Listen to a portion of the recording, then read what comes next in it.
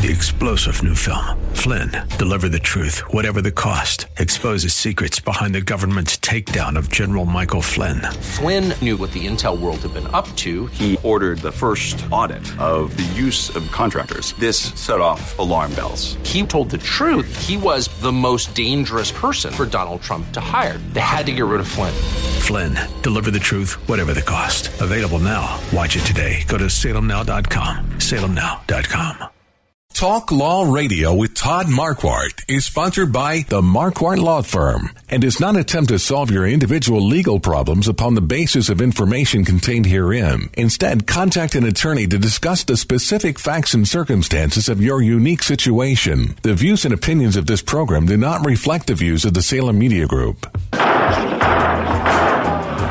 in the court. Be seated. It's time for Talk Law Radio with Todd Marquardt. Todd Marquardt, attorney at law in Texas. If you're a millionaire or a thousandaire, Talk Law Radio is now on the air. Call in with your business law question, your elder law question, veteran aid, Medicaid, build a business to get paid. 210-308-8867. Or ask a question online at marquardtlawfirm.com. That's MARQUARDT lawfirm.com. And now, it's Talk Law Radio with Todd Marquardt. Welcome to Talk Law Radio. I'm Todd Marquardt. We're on 9:30 a.m. The Answer. You can stream live on 930amtheanswer.com. You can listen to Apple Podcasts. We'll upload this recorded episode to the podcast later. Or you can go to www.talklawradio.com. We have all of our prior episodes there saved as well. So, the State Bar of Texas is the state agency that governs attorney law licenses, and the State Bar wants attorneys to inform the public about the law. But because legal advice must be tailored to the specific circumstances of each case, and because laws are ever-changing, material discussed in this program is meant for general informational purposes only. It's not to be construed as tax, legal, or investment advice, although the information has been gathered from sources believed to be reliable. Please note that individual situations can vary. Therefore, the information you hear today should be relied upon only when coordinated with individual professional advice. Marquardt Law Firm sponsors our show, and attorneys at Marquardt Law Firm focus on business and estate law, including last wills, living trusts, and tax-protected inheritance plans. New businesses and old businesses which might have issues with corporations, contracts, limited liability companies, limited partnerships, and we can represent those who face problems from lack of planning, including demands, lawsuits, claims, guardianship, probate, real estate, breach of contract, and personal injury. Check out our blog at Marquardt Law Firm to learn about what's new in the law. Before we get started, let's begin with prayer. Dear God, thank you for this day and for all the gifts and blessings that you give to us. Please forgive us for our sins, our mistakes, for doing the wrong thing and failing to do your will. Please help attorney Daniel Palmer and me give good information to the listeners about music law today. Help us to use the gifts and talents you have provided for the good of your people, for our own good, and for your glory. In Jesus' name, amen. Now it's time for you to discover your legal issue blind spots by listening to me talk about the law on the radio. Today we're going to be talking about music and the law, and our guest today is Daniel J. Palmer. He's an attorney. He works with Marquardt Law Firm, and he's been on the show before, so we'll talk more about his background and how it relates to law today. Daniel, welcome. How you doing? Good. So I know that you went to you grew up in San Antonio. I did. tell us about your high school and college experience. Sure. So I grew up here in San Antonio. I went from elementary through middle school at Holy Spirit Catholic School, and then went to Antonian College Prep for high school. Right after that, I went to University of Texas at Austin. Got to give the hook'em horns. And after graduating from there, I went to St. Mary's Law School. Graduated in 2010 and started my law career right around that time. Good. So you've been practicing for 11 years now. In November. And you're focusing on estate planning and probate. I am. I love it. But you have some background in music. Can you tell us a little bit about the instruments that you play? Sure, yeah. So, just a little bit of background on me. I mean, I started playing music when I was about 5-6 years old. I do come from a musical family. My father played trumpet when he was a kid. He used to play at festivals and stuff, a lot of Herb Alpert. I know a lot of listeners probably remember him. And my mom played saxophone as a kid, and her brother played guitar, played a lot of country music. And so it's been around me my whole life. So I started playing when I was 5, played guitar, acoustic guitar, and over the years I kept playing. I fell in love with it and became a little obsessed with it and just started picking up new instruments here and there and learning them. I play about 14 different types of instruments now. If you ask me to name all of them, I'll probably forget all of them. Well, what are some of them? Yeah, I was going to say, I play guitar, bass, I play banjo, mandolin, dulcimer, big upright double bass, a little bit of trumpet, synthesizer, so kind of runs the gamut, different kinds of instruments. That's awesome. It's a lot of fun. When you're not playing music, what kind of music do you listen to? So, it's funny, people will ask each other that, especially in the music community all the time. What do you listen to? And often the answer is, well, I listen to a little bit of everything. And I think that definitely rings true for me. And I think a good way to put it was that there was a period right after college where I was in a jazz band, a hip-hop band, and a bluegrass band all at the same time. So I think that kind of explains my taste in music. It's really kind of all across the board. Generally, I listen to a lot of older music, especially in jazz and blues. But I listen to pretty much everything. Cool. And when you're not playing or listening to music, what do you do for fun? So I'm really into the outdoors. I love camping, backpacking, hiking. I'm a very, very avid reader and very avid record collector. I know it's kind of in the field of listening to music, but I think the collection is kind of its own little hobby too. So great. Okay, so we're going to talk about music and the law. Give our listeners a heads up, an overview of the different areas that we'll address today, and then we'll start with the first one. But let's give an overview first. Sure. So music law falls under the umbrella of what's called entertainment law, which covers sports law, film law, TV law, theater law. Music law is this little subsect of it. Music law covers a lot of different areas, but specifically what we're going to be talking about today is generally copyright law, as well as how things like licensing and royalty payments have affected the music industry and artists, and how it's really changed that landscape dramatically on how artists make a living and how they market themselves. Okay. So that's going to be a broad spectrum of the industry and the legal issues involved. And we'll talk about some interesting cases too, right? Definitely. Absolutely. Okay. Good. Let's see. So first, we'll get into copyright law. What are some big issues that come up there? Well, when you talk about copyright law, it's important to talk about the Copyright Act of 1976. So without going into the whole history of copyright law in the United States, copyright law has existed for a long time. But the Copyright Act of 1976 is the primary basis for copyright law as we know it today. So the major couple of things to take from that Copyright Act is, number one, it codified or put into statute in a written form exactly what powers you have as a copyright holder, what you can do with that copyright. It's essentially an asset. It's property that you own. What you're not allowed to do.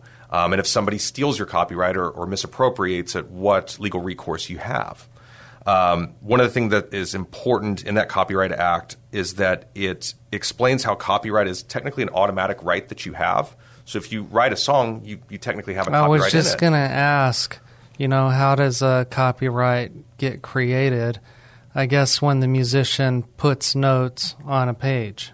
Sure, and it can be if I make up a song that's 8 seconds long and I sing it into my iPhone and record it, I technically own the copyright to that song if it's an original work. It doesn't even have to be written. Doesn't even have to be written. Now, it's always smarter if you do record something. Obviously, you want to record it with the Copyright Office to prove your copyright, but it's technically not necessary to own that copyright. And could you do that with a recording? You sure can. Absolutely. Oh, okay.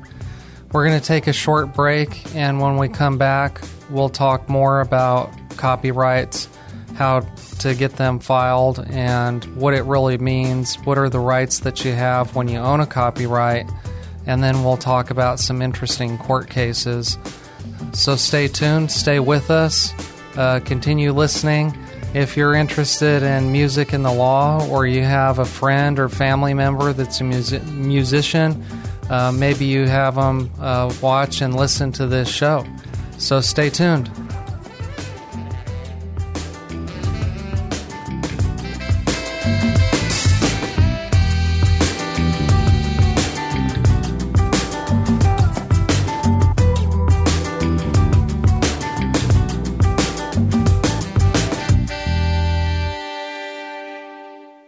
For years, we've heard how important it is to avoid probate through a living trust. You want to do the best thing, but frankly don't quite understand what probate is or how a living trust can help you. Attorney Todd Marquardt can help. He makes it easy to understand so you can avoid what a nightmare probate could be for your family. Call and make an appointment. Marquardt Law Firm makes it so simple to set up a living trust so you can feel secure now. Call Marquardt Law Firm and find out how a living trust can help your loved one settle your affairs without a judge in court. Call 210-530-4278. That's 210-530-4278. Welcome back to Talk Law Radio. I'm Todd Marquardt. My guest today is Daniel Palmer. He's an attorney with Marquardt Law Firm focusing on estate planning and probate. But Daniel, I asked you to be a part of the show today because you have a strong background in entertainment law. Will you describe for us what types of things you would do? Sure. So just so listeners know, there's typically two kinds of music law attorneys. There's some that take on the managerial aspect of it. So that's your typical music manager that will travel with the band and they will kind of be by their side. They're available 24 hours a day. I didn't do that. I have a beautiful family at home and I try to keep it that way. So I handled more of the transactional side of the business. So creating band contracts, which is basically like a prenuptial agreement for a band, to have agreements on how to divide money, who owns copyrights, what happens if you leave the band, how do we decide if we're going to fire somebody or hire a new member, stuff like that. I would file copyrights for them if they needed that done. I would get licenses for them for the music if they needed that done. I filed or threatened to file a lot of copyright infringement lawsuits in federal court on their behalf. So a lot of the strictly legal work is what I handled as opposed to more of the management agent side of it. Okay, that makes sense. And so doing all those things for the musicians with regards to their copyright, you got to know the law on this area pretty well. I did. So we introduced the idea of what a copyright is. What are some of the rights that an owner of a copyright would have? Sure. So, I mean, it's fairly limitless. Obviously you own the right. So if you want to, you can sell it. What people often do is they'll lease it for commercials, for commercial use, for whatever reason, to a film, to a TV show. You can assign it to someone else. And so with the lease, they pay a royalty? Is that what it would be called? Correct. So you get permission to use a license. You get a partial license right in it, and then you have to pay a royalty on top of that. So you typically will pay for the license and then pay for the royalty on top. Okay. And they can also obviously perform with it. They can adapt the work into something completely different. So it's, again, they can do pretty much whatever they want with it. And if you assign this copyright to somebody, you get a payment in return for that. Correct. And then what would that person do with the music that I wrote? So they can do, one of the most common instances this happens is YouTube. So not everyone does it the right way, but what you're supposed to do is if you have a cover song, say you're covering a song and you're putting it on YouTube, you're supposed to get a license to do that and then pay royalties out of that. So that's where we see it most often nowadays, just because since YouTube cover songs have become kind of this world of their own, again, that's where we see it most. Okay, so what are some of the issues that come up with copyright? What do people fight about? I'll tell you because we're here in San Antonio, I'll tell you with local musicians that I represented, not some of the bigger national acts, but for local musicians, the number one issue that I saw with copyright infringement specifically is folks that would go into a studio and would record some sort of, folk music. So that could be, traditional American folk music. That could be conjunto. That could be, whatever it is. They'll go into a studio and record it. They leave, and then whoever the producer is there, whoever owns the studio, might take that track and put it on a compilation of songs that they've also done in that studio and then sell it to record labels. They could sell it to record stores and make a profit off of it without ever paying the artist. Oh, okay. So a lot of times we would have to, threaten to sue or sometimes sue these folks that would essentially steal this work. Mm-hmm. But you have to know about it. You do, and unfortunately, almost all my clients, they found out the hard way, where they had recorded a song and then they hear it on the radio. Go, I didn't authorize that. Right. More than once that happened, so. So you got to be diligent about your efforts to protect your work. It's really important, and that's one of the things that people don't think about is, I have a contract, to record at this studio, but in this contract, a lot of times it didn't talk about like licensing issues or royalty issues or anything like that, or who even owns it, who even owns the copyright. And so sometimes these contracts would be written to where the owner of the studio, in their contract, it might say in fine print, anything recorded here, we own the master of.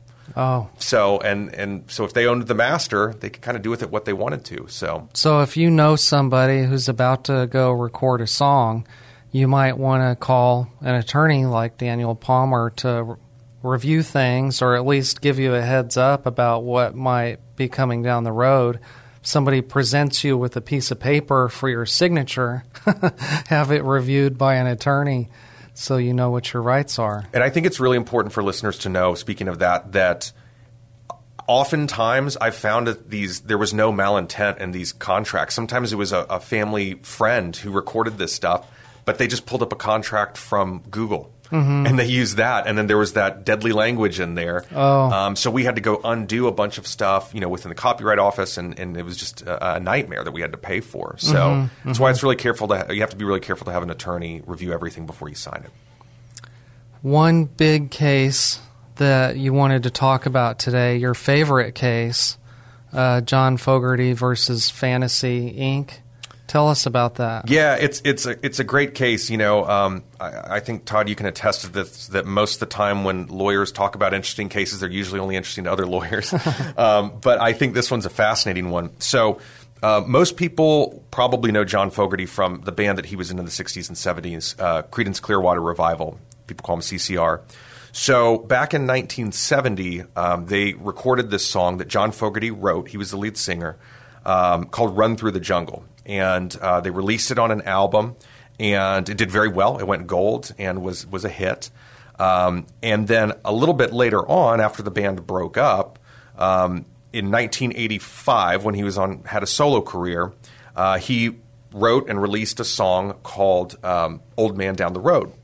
So what's important about these songs that we have to know is that Run Through the Jungle, when he was with Creedence Clearwater Revival, that song, actually the copyright was owned by the owner of the record label. It's this guy named Saul Zaentz, who's a very famous record producer. Old Man Down the Road, which is this one that he made in 1985, was owned by John Fogerty. Well, Saul heard this new song in 1985 and goes, hey, that sounds a lot like, in his mind, Run Through the Jungle, that other song that John Fogerty wrote. But that the producer, owned. He technically owned the copyright.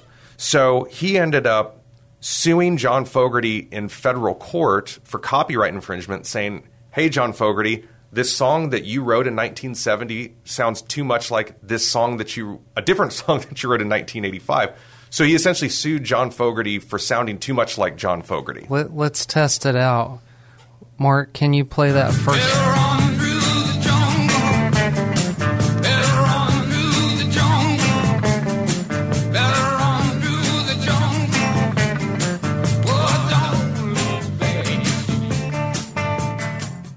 Okay, now the other one. You got to hide it, hide it, hide.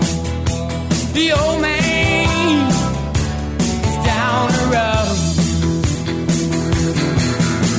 The old man is down the road. I can hear it. There's some, the syllables. In the phrasing and the words, I guess. One of my favorite parts about this case is that if there are any attorneys listening or anyone that's been in federal court before, federal court is very formal, very proper. No shenanigans in federal court. But during this trial that was in San Francisco, the federal court out in California, John Fogerty actually took the stand with his guitar and played the songs back to back for the jury so the jury could hear these. So it was a very odd case. He actually won, and then it got a little bit stranger after that. Because he was the defendant in the case and he won, he had racked up like over $1 million in legal fees, which he couldn't actually get because of the ways that copyright laws were written at that time. So they actually, while he won the case, they appealed it to try to get those attorney's fees. It went up to the United States Supreme Court, and it got denied, but it was just a strange case all around. Wow. Yeah, that's an expensive lawsuit. It is. So John Fogerty won on saying that it wasn't substantially similar enough? Correct. So that's the standard under the copyright laws. It has to have some sort of substantial similarity. And is that defined well in the copyright laws? No. They leave that up to the courts and up to the jurors. And so that's why I think that this is a really interesting case, because it really reflects the nuances, of being influenced by music or stealing music, especially if it's the same person, which makes it even stranger. And Al was telling us before we got started something about similarities in rock music in general. So you have to have some background in music to be able to follow that argument, right? Yeah, and he and I had a good conversation about that, and we were talking about how, I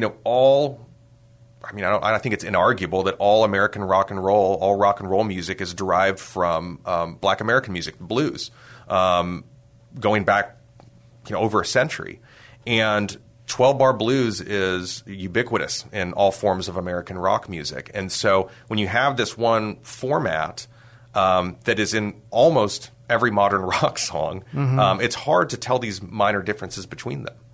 Yeah, so there's a lot of cases always going on about copyright infringement. All the time.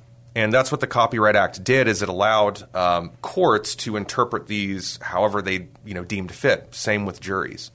So, it's always funny to see entertainment lawyers arguing about this stuff because it's so subjective. The law allows it to be very subjective to decide if there is this substantial similarity between the two songs or not. I guess it's all in the ear of the jury. It is. It is. Could be a good thing or a bad thing. Yeah.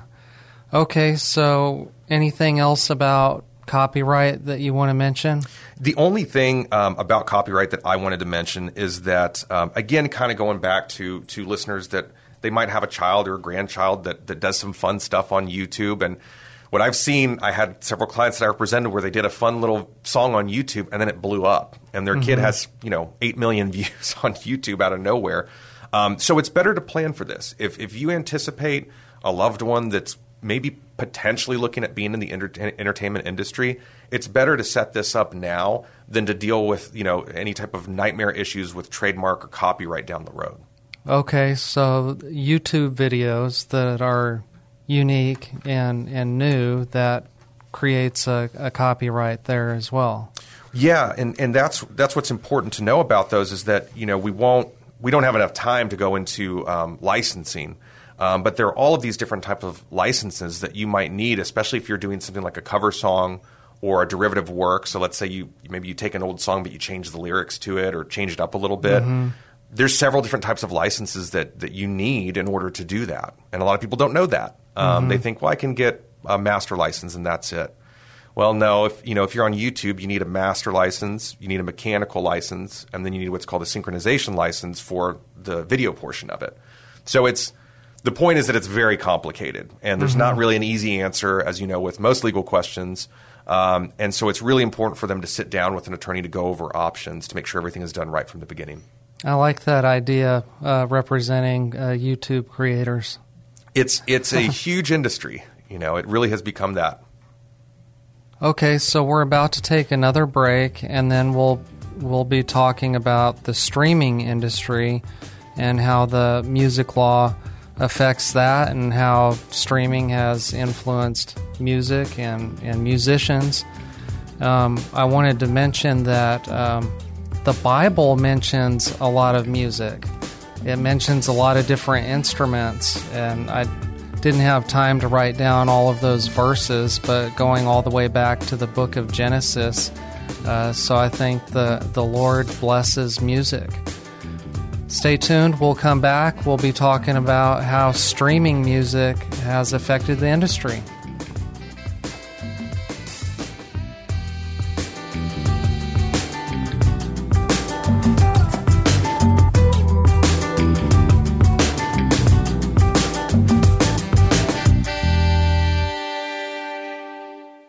Talk Law Radio with Todd Marquardt is sponsored by the Marquardt Law Firm and does not attempt to solve your individual legal problems upon the basis of information contained herein. Instead, contact an attorney to discuss the specific facts and circumstances of your unique situation. The views and opinions of this program do not reflect the views of the Salem Media Group. Welcome back to Talk Law Radio. I'm Todd Marquardt. Our guest today is attorney Daniel Palmer, a musician, entertainment attorney, and estate planning and probate attorney. We just got through talking about copyright.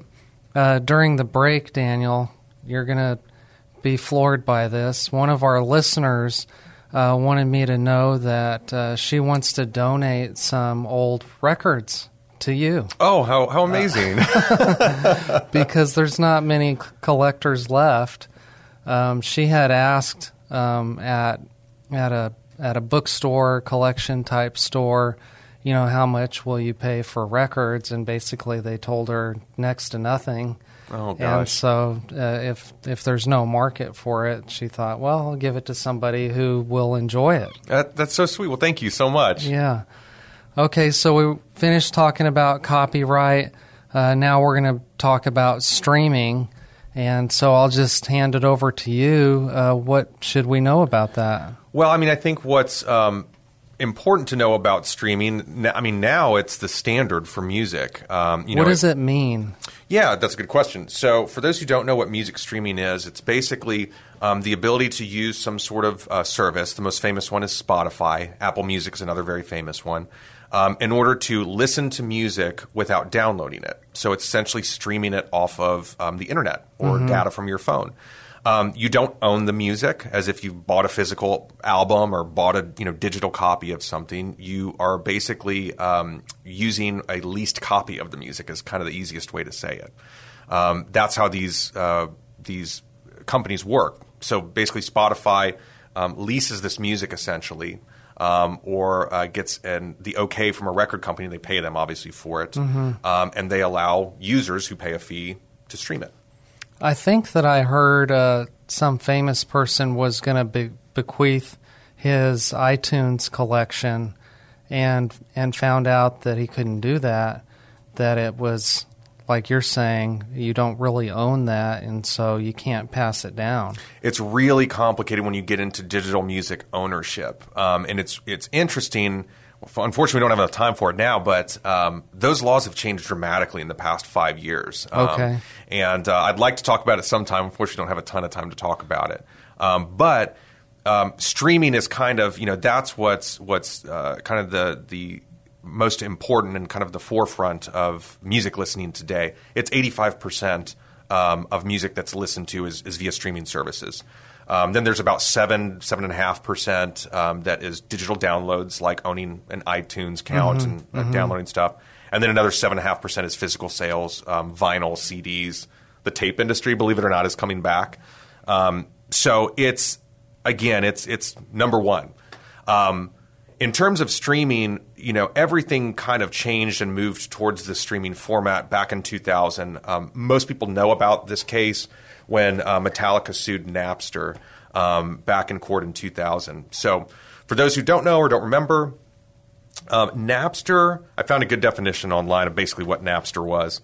So essentially it was a file browser. This was an interface that granted people access to MP3, so digital copies of music. And it was a peer-to-peer shared network. So if you were on this network, you could upload a CD of an artist you like. If you wanted to put Fleetwood Mac Rumors on there, you could put it on there. And then whoever else is on this network can automatically download it for free. So you could get loads and loads of free music. Anything you could possibly think of, you could download as long as you joined this network. And anybody could join it. But they didn't pay. Yeah, no payment for it, nothing. So this was in like 99, and this was started by a college dropout from the Northeast that kind of put this together with a buddy of his. And his idea was, we're going to give people access to music that might not have access to certain types of music or records or whatever. So he did that, and it did create access to this music that was unprecedented. The problem was that it was highly illegal. What they were doing was essentially pirating music. So they were stealing music and allowing people to listen to it for free. And the people who created the music and the record companies who owned some of these copyrights and licenses weren't getting paid anything for it. So long story short, the metal band Metallica filed suit against Napster in 2000-2001, basically alleging copyright infringement and piracy.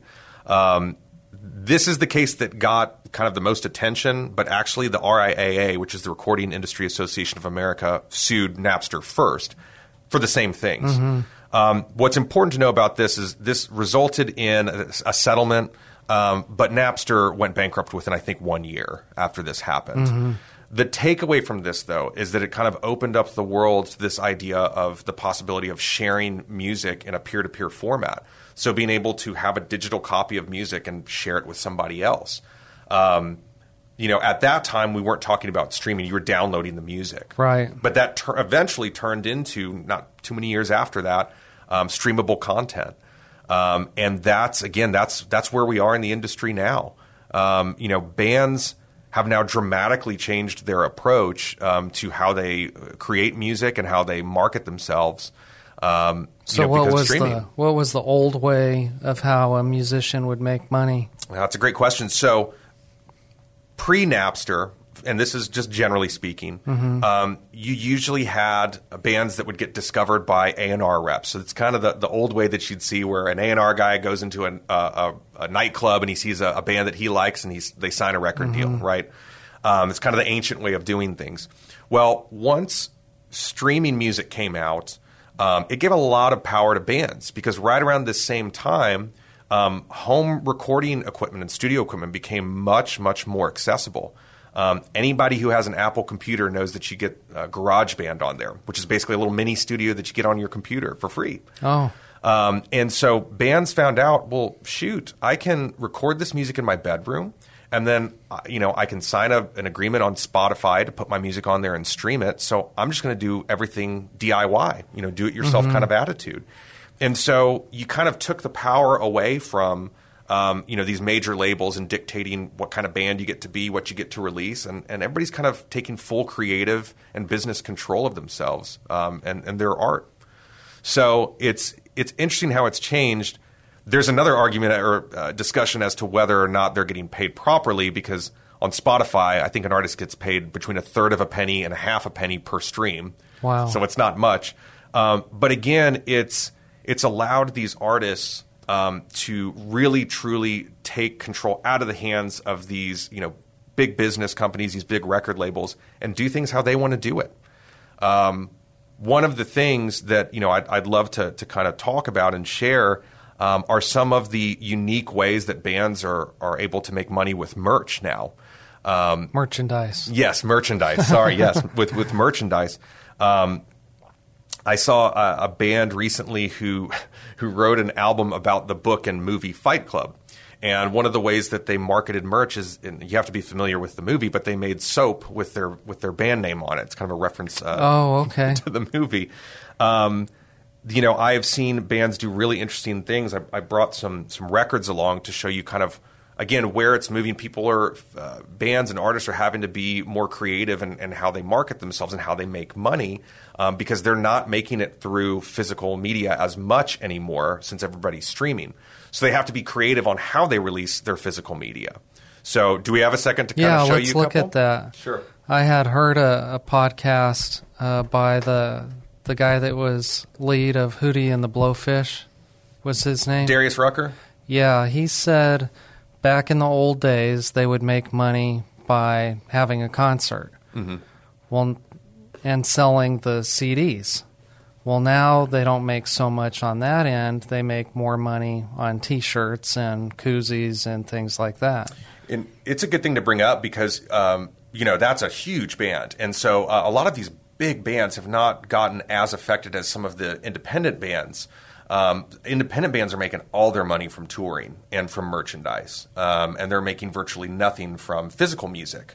But they've gotten creative with it. Okay. So I'll show you.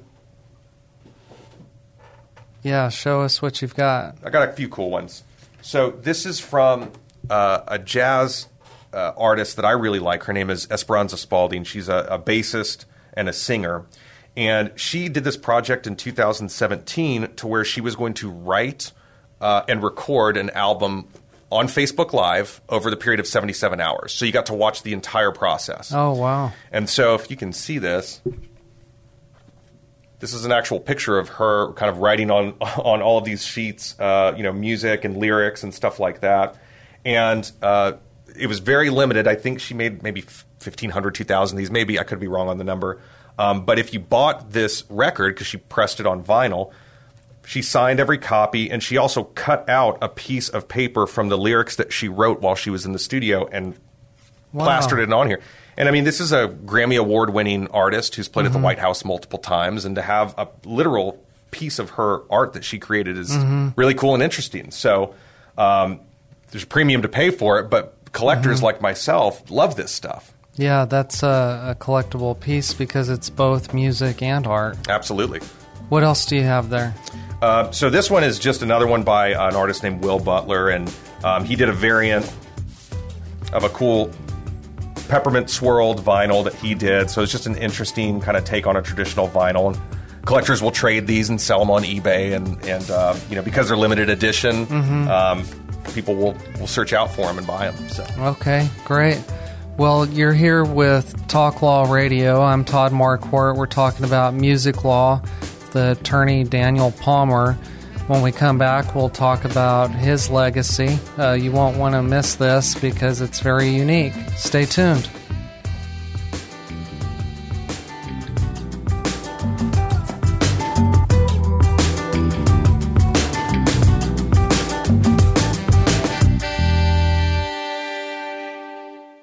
For years, we've heard how important it is to avoid probate through a living trust. You want to do the best thing, but frankly don't quite understand what probate is or how a living trust can help you. Attorney Todd Marquardt can help. He makes it easy to understand so you can avoid what a nightmare probate could be for your family. Call and make an appointment. Marquardt Law Firm makes it so simple to set up a living trust so you can feel secure now. Call Marquardt Law Firm and find out how a living trust can help your loved one settle your affairs without a judge in court. Call 210-530-4278. That's 210-530-4278.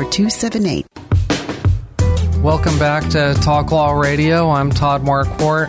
We're learning about music law with attorney Daniel Palmer. Mr. Palmer works with Marquardt Law Firm. He is doing a lot of estate planning and probate these days. So if you know a musician who is getting into the business, you might want to send them that way to get some advice about what they're doing. Before the break, we were talking about some unique collectible record albums. Daniel, what else do you have? So I wanted to show you one that I thought was interesting to kind of talk about how record labels are also kind of taking advantage of this collectible industry within the vinyl community. There's a record company that released this called the Voyager Golden Record, and just to give a very quick background on it, for any science nerds or NASA fans out there like myself, in 1977, NASA sent 2 Voyager spacecrafts up into interstellar space. In the years prior to that, NASA actually commissioned this committee that was chaired by, most people know him, Carl Sagan, very, very well-known astrophysicist, to put together this committee to create essentially what would be like a cultural time capsule of Earth and of humans. And what they asked him to do was put together something that we can put in these rockets that we shoot up, so that if intelligent extraterrestrial being or human finds this 1,000 years from now, they'll know what humans are like or were like at this time. So they actually did that back in the 70s, and a record company came and they did a complete replica of everything that they did. So in the original one, they had a booklet to show, different things that describe human life. So there's Taj Mahal, there's all these beautiful works of architecture, Jane Goodall, so all of these things that describe what it is to be human. And then on the actual records, you have depictions of, again, Earth at the time. So you have recordings of children laughing. You have recordings of kids saying hello in 55 different languages. You have works by Bach, Stravinsky, Beethoven, people from, folks from the rainforest that are creating their own, cultural music. My favorite was that they had the song Johnny Be Good by Chuck Berry on there. That was the big controversial one because they said to Carl Sagan, well, rock and roll is adolescent music. And Carl Sagan said, well, yeah, there's a lot of adolescents on the planet, which I love that. Yeah. But yeah, they did a recreation of it in kind of that 24 karat gold. So okay. Pretty cool. Wow. Yeah, so record companies or record labels are getting in on this too and being really creative on what they release. I had no idea. Yeah. Okay, so the 4th segment of our show is usually dedicated to legacy, and because that's usually part of an inheritance is the values that you want to pass on or favorite family heirlooms. And so today, Mr. Palmer brought with him something that he will likely leave to his son, and he'll describe it in detail why it's so meaningful. Yeah, so if y'all can see this, there we go. So we'll describe for the listeners. That's right. I forgot not everybody's watching here on Facebook Live. So what I'm holding is, especially for you guitarists out there, it's a Fender American Telecaster guitar. So it's a made in USA Telecaster, which is a type of electric guitar model that was created by Fender back in 1950. The thing that's cool about this one that I have is that it is modeled after Bob Dylan's Telecaster that he had and recorded with in the late 60s, early 70s. So for people who have never met me, I'm fanatical about Bob Dylan. If anybody wants to talk about Bob Dylan after this is over, call me anytime. I'm happy to. Truly obsessed with him. And so as guitarists often know, you chase a certain sound with guitars. You like a certain tone, and you do anything you can to try to create that or recreate that. So what I wanted to do is I wanted to basically cobble together a Telecaster that had the exact specifications of Bob Dylan's guitar and at that you couldn't time. find one already made that way? No. And the ones that I did were in horrific condition, were missing parts. And so and Bob Dylan modified his a little bit, so it wasn't one that you could just go buy at a store. Okay. So, I mean, everything on this from, the brass saddles to the chrome plating, even to this little knob on the pickup selector, to the length of the screws and the material that the neck's made out of, everything on this thing, I have searched in music forums and on eBay and pawn shops to try to make it an exact replica. So you had to redo it in some parts. In some parts, yeah. So it took a long time, but it's done. So hopefully my 7-year-old boy will appreciate it at some point. But. Yeah, and he'll always remember your love for that music. And when you describe it to him, that's time spent with him. So that'll be part of your legacy also. Without question. Absolutely. Awesome. When I was looking up things about this 1976 Copyright Act, I ran into this court case, Larry Spire, Inc. versus Bourne Company. And the issue involved was whether the heirs could terminate an assignment of the copyright.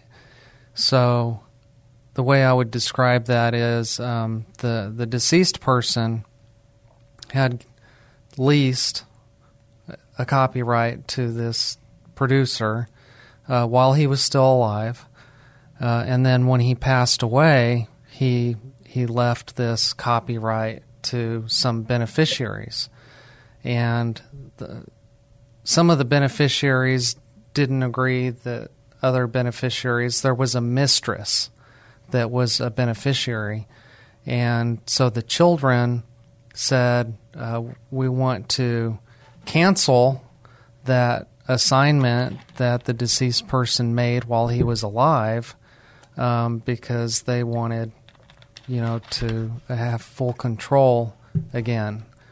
So why would this be in the law? It's a good question. It's one of the things that often I would get asked by clients regarding copyright law is why?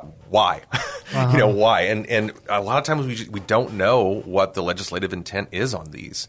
The beauty of copyright law is that it's very liberally interpreted. It can be kind of a pain in the behind sometimes, but what's nice is if there is an issue that seems unfair,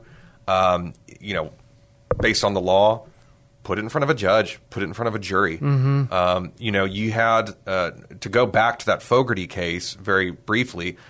I've read, so many articles by legal scholars on that as to why the wrong decision was made, in terms of legality specifically. But that's why sometimes you put things in front of a jury. Right. If it seems silly to a jury, they might go your way. And sometimes common sense can go really, really far on cases like this. Mm-hmm. Okay.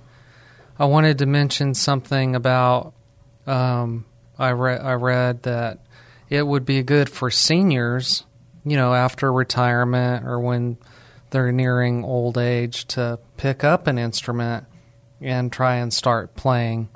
So the article said that learning to play an instrument is great exercise for the brain.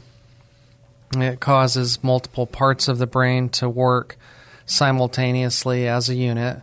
I guess that's when you get right brain and left brain working together. The instrument you choose is a reflection of your own personality, so it's a way to express yourself, and it's something fun that they can do. So after my dad's mom, my grandmommy, passed away, it took about a year for my granddad to really let that sink in and move on. And one of the things that helped him was playing the guitar. So my dad got him a guitar, and I think that he took some lessons, and he really tried to play it because he loved the guitar. And one time I was visiting him, I said, "Granddad, how's the guitar going?" He said, "I had to give it up." Well, he didn't quit anything very easily, and I said, "What happened?" He said, "Well, my fingers wouldn't do what my brain was telling them to do." This was when he was in his 90s, and so, he just went back to going to a lot of concerts, and he started dancing, because that was fun. He said it would help him relax. So there is something to music and old age, or even young age, picking up an instrument and doing something. Just like in your family, your dad gave you a strong appreciation for music. My dad did the same. The legacy in our family is the alto saxophone. My dad played the alto saxophone. I played the alto saxophone. My oldest son, Reagan, played the alto saxophone. Then my middle son, Thomas. Then my youngest daughter, Caitlin. We all played the alto saxophone. So we talk about that often. Now, my dad and I played in college. My children, they are no longer interested. So they didn't carry that on beyond what the requirement was at school. But my dad still plays saxophone. Oh, wow. He even played tenor saxophone, and he's involved in a group called iRock, which is a group of optometrists that play music, and he has played for several years at a concert in New York City at the Hard Rock Cafe. And they'll bring in a famous headliner to play with them. And when I went, there was the guitar player from Twisted Sister, which I had never really heard before or appreciated, but it was a lot of fun. And so one of the paths that my dad didn't focus on was being a professional musician. He always had this idea that he would call the band Doc Marquardt and the Purple Blues because he was really into jazz and the blues also. So that's also a path that I didn't go down. My first major in college at Texas Tech was music. Oh, wow. And so I played saxophone for concert, and I played the sousaphone in the going band from Raiderland during marching season, during football season. And what changed my mind was the piano. It had been, 15 years or more since I played the piano, and I had to take this class. And man, I could not get my left hand and right hand to play at the same time. And so I was having to practice piano as many hours of the day as I had to use for history and English and math. And I also had my saxophone class. So being a music major was more difficult than preparing for law school. Thanks for joining us. We have to go. Thank you. Stay tuned. Next week, we'll talk about real estate.